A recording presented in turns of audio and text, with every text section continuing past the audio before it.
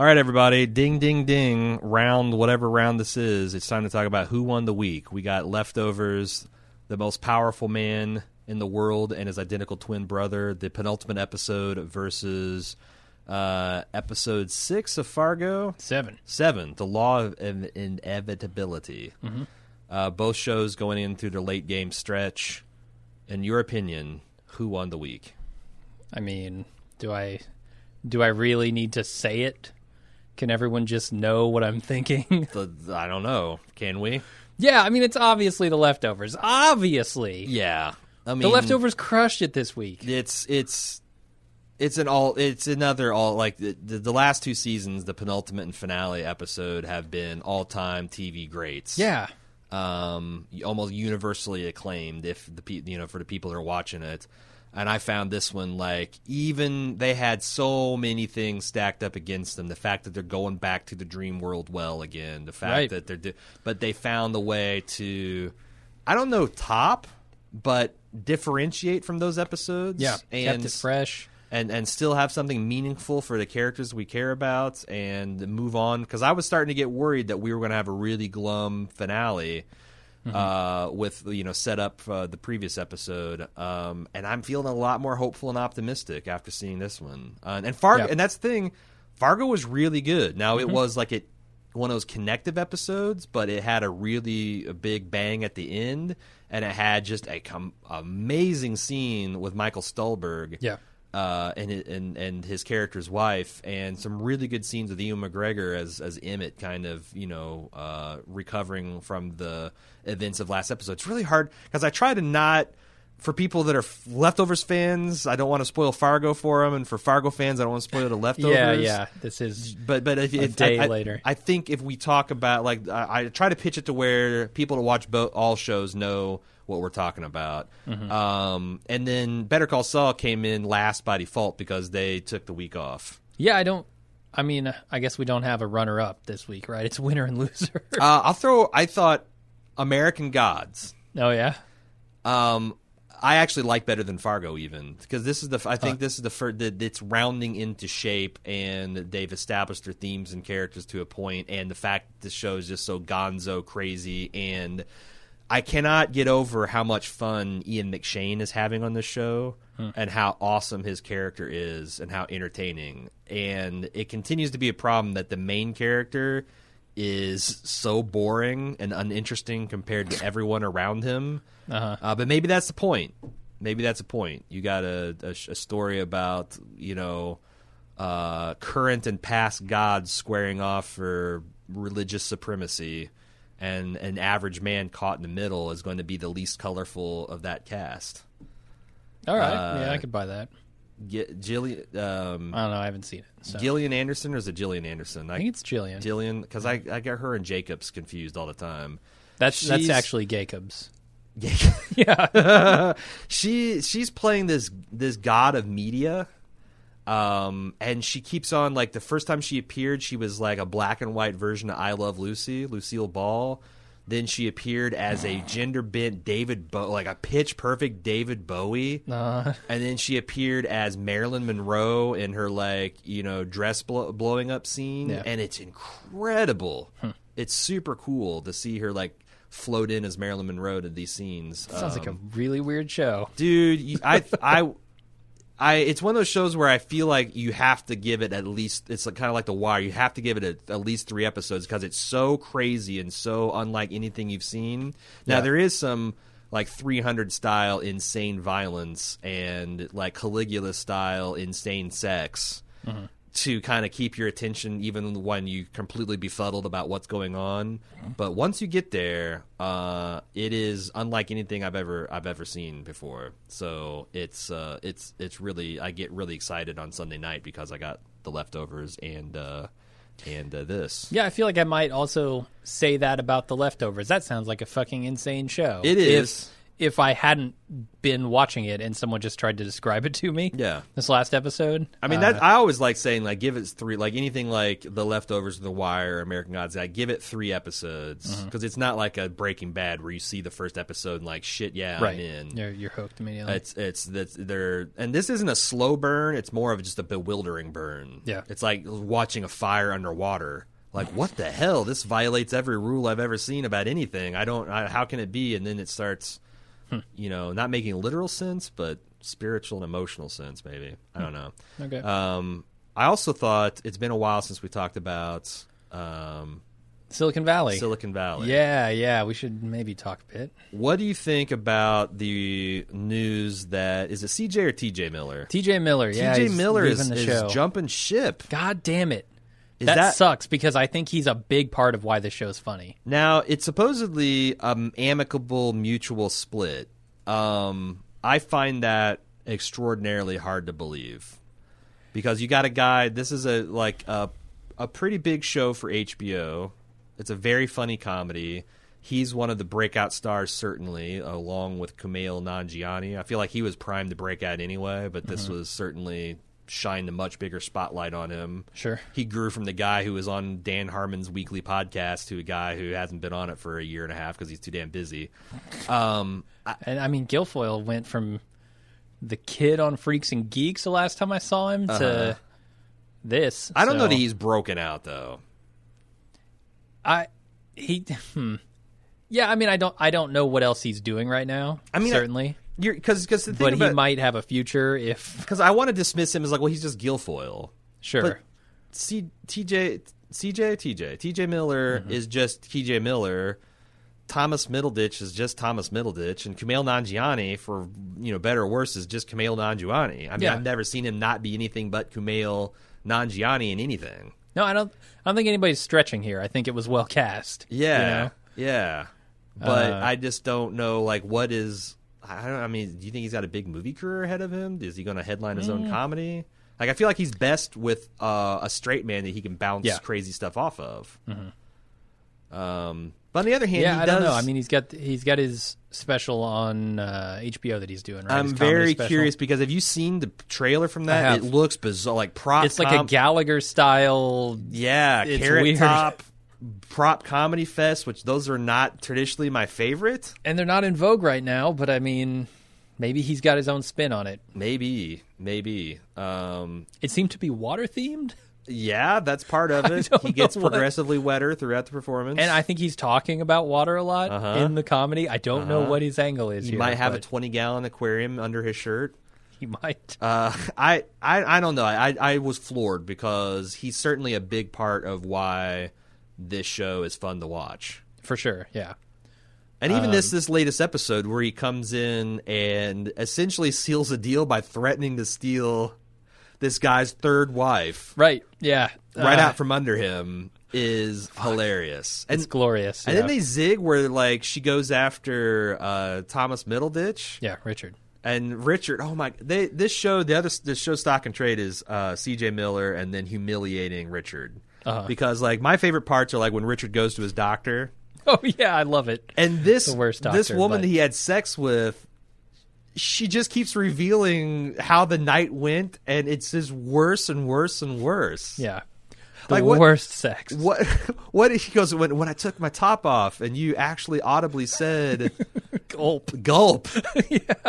It's just so he's so inept. And I absolutely loved the last episode's concept of a blood boy. I thought that was fucking fantastic. Oh, like something out of Mad Max. Yeah, the idea that they'd have these young virile boy who would essentially give him blood transfusions, and that's how they would stay young. Fuck, I thought that was hilarious. Yeah, that's pretty good.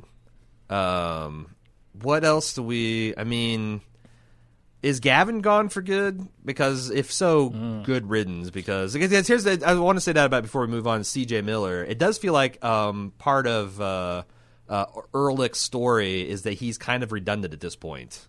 Yeah, he is. He doesn't have a success. He's been carrying himself as if he is a successful incubator and has, by hook or crook, kept up this prestige. And now he's cabbaged on to...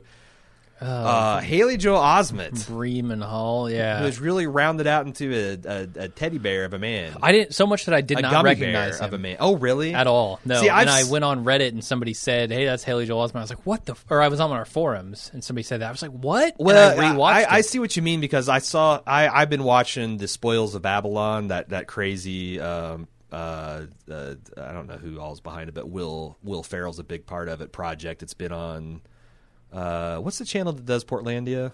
IFC, yeah. IFC, yeah. And he's been a big part of those little things. Mm-hmm. And like the first time I saw him, I'm like, because the last time I'd seen him was in Secondhand Lions, where he looked like, okay, this is a teenager. This is a teenage Haley Joel Osment.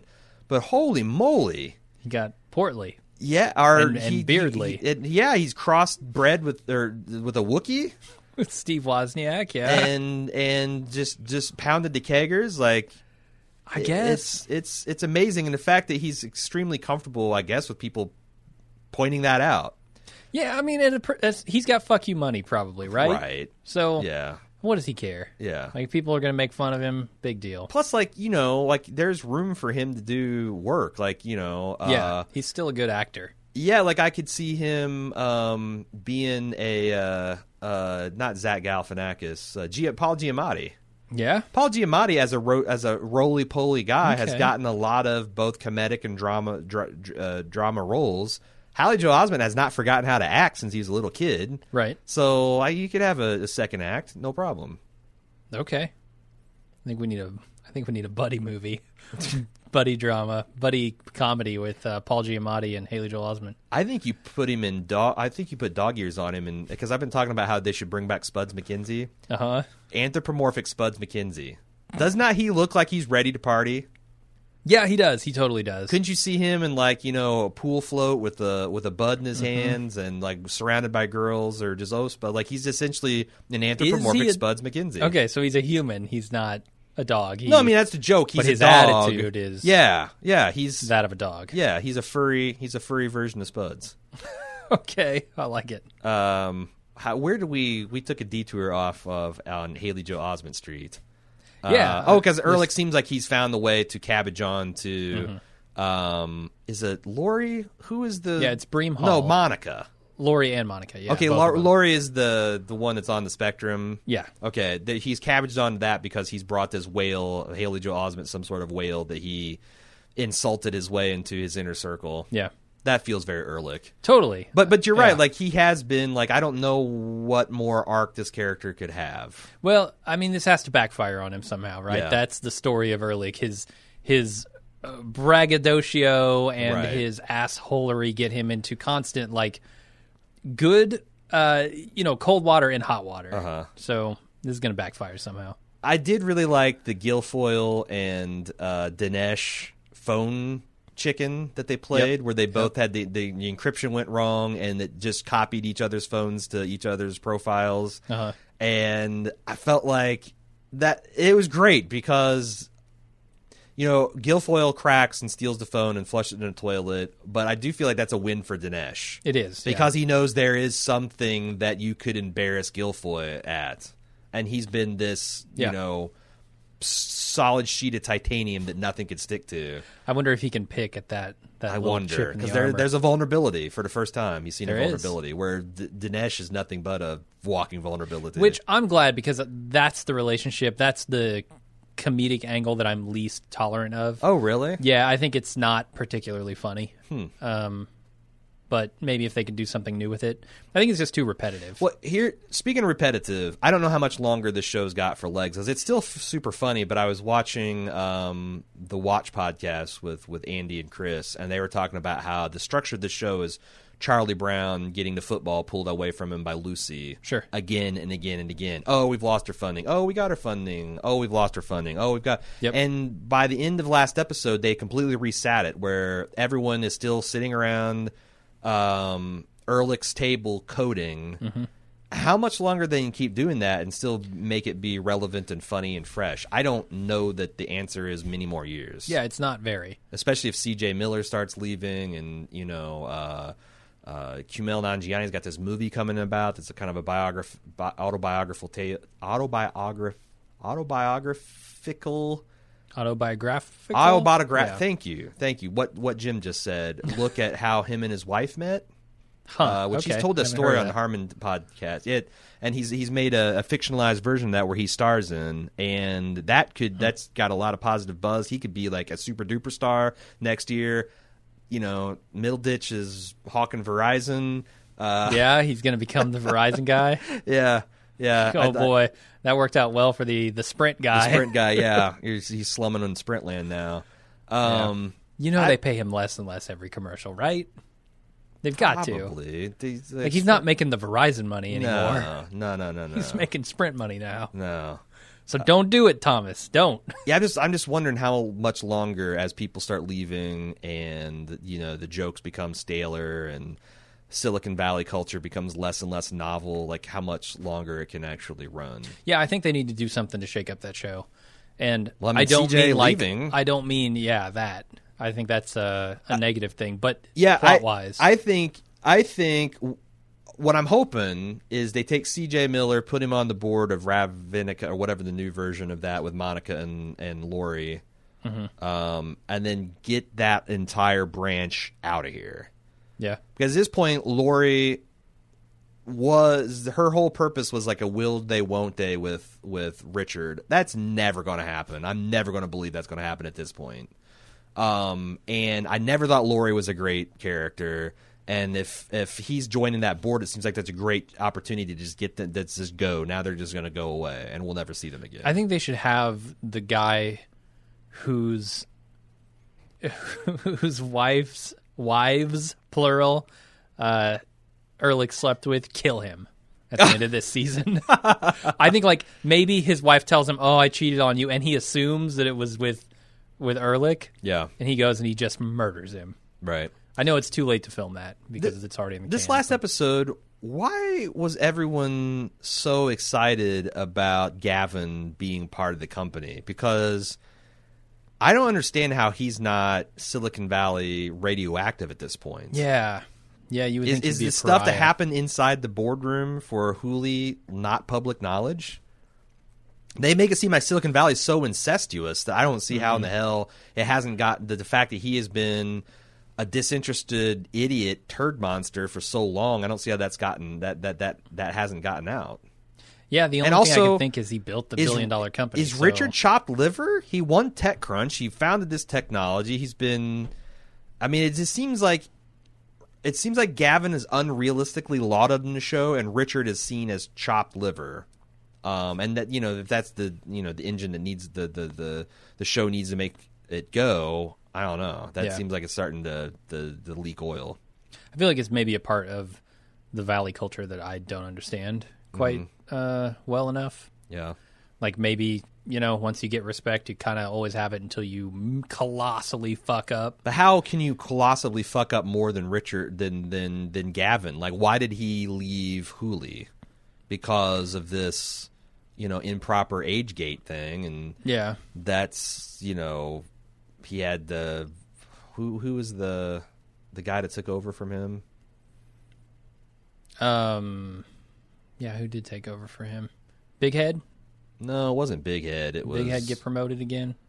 No, it wasn't that. It was Jack. It was Action Jack Barker, but I can't remember who plays him. Tobolowsky. There you go, Stephen Tobolowsky.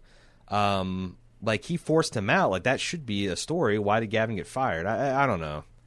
I don't know. It's weird. It's weird that Richard seems like he's the new hotness that everybody should get behind, but he's not. Yeah.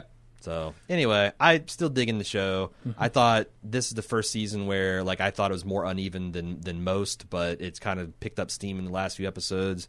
But I feel like they still really need that one episode that defines the season, like they always have.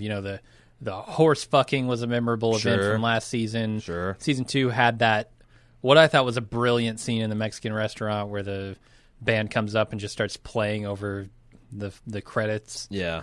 I think season 2 is one of the better ones, honestly. Yeah. Because it had a lot of stuff. It had them Dinesh and Guilfoyle's death bet that it had with the stuntman. Right, Homicide. Yeah, there was a lot of really solid episodes. And then season 1 had tip-to-tip efficiency. Right, the tip-to-tip efficiency. That's still probably the funniest moment in the entire fuck. series. So hilarious. And then winning TechCrunch, I feel like, was the highlight, you know? Yeah. So, I don't know. This season needs that. So that's the Who Won the Week Bald Move TV snapshot. Next week, I think it's time for Cecily and I to get back to revisiting The Handmaid's Tale and American Gods. So we'll be looking forward to that. There's a lot of stuff coming out next week. We did a Fugitive movie podcast for a commission podcast. We'll have the full strength of Better Call Saul, Fargo, and The Leftovers for one more week till The Leftovers bows out for good. Yeah. Big momentous week for Bald Move next week. I'm excited. Find all that stuff at baldmove.com. Until then, I'm Aaron. And I'm Jim. See ya.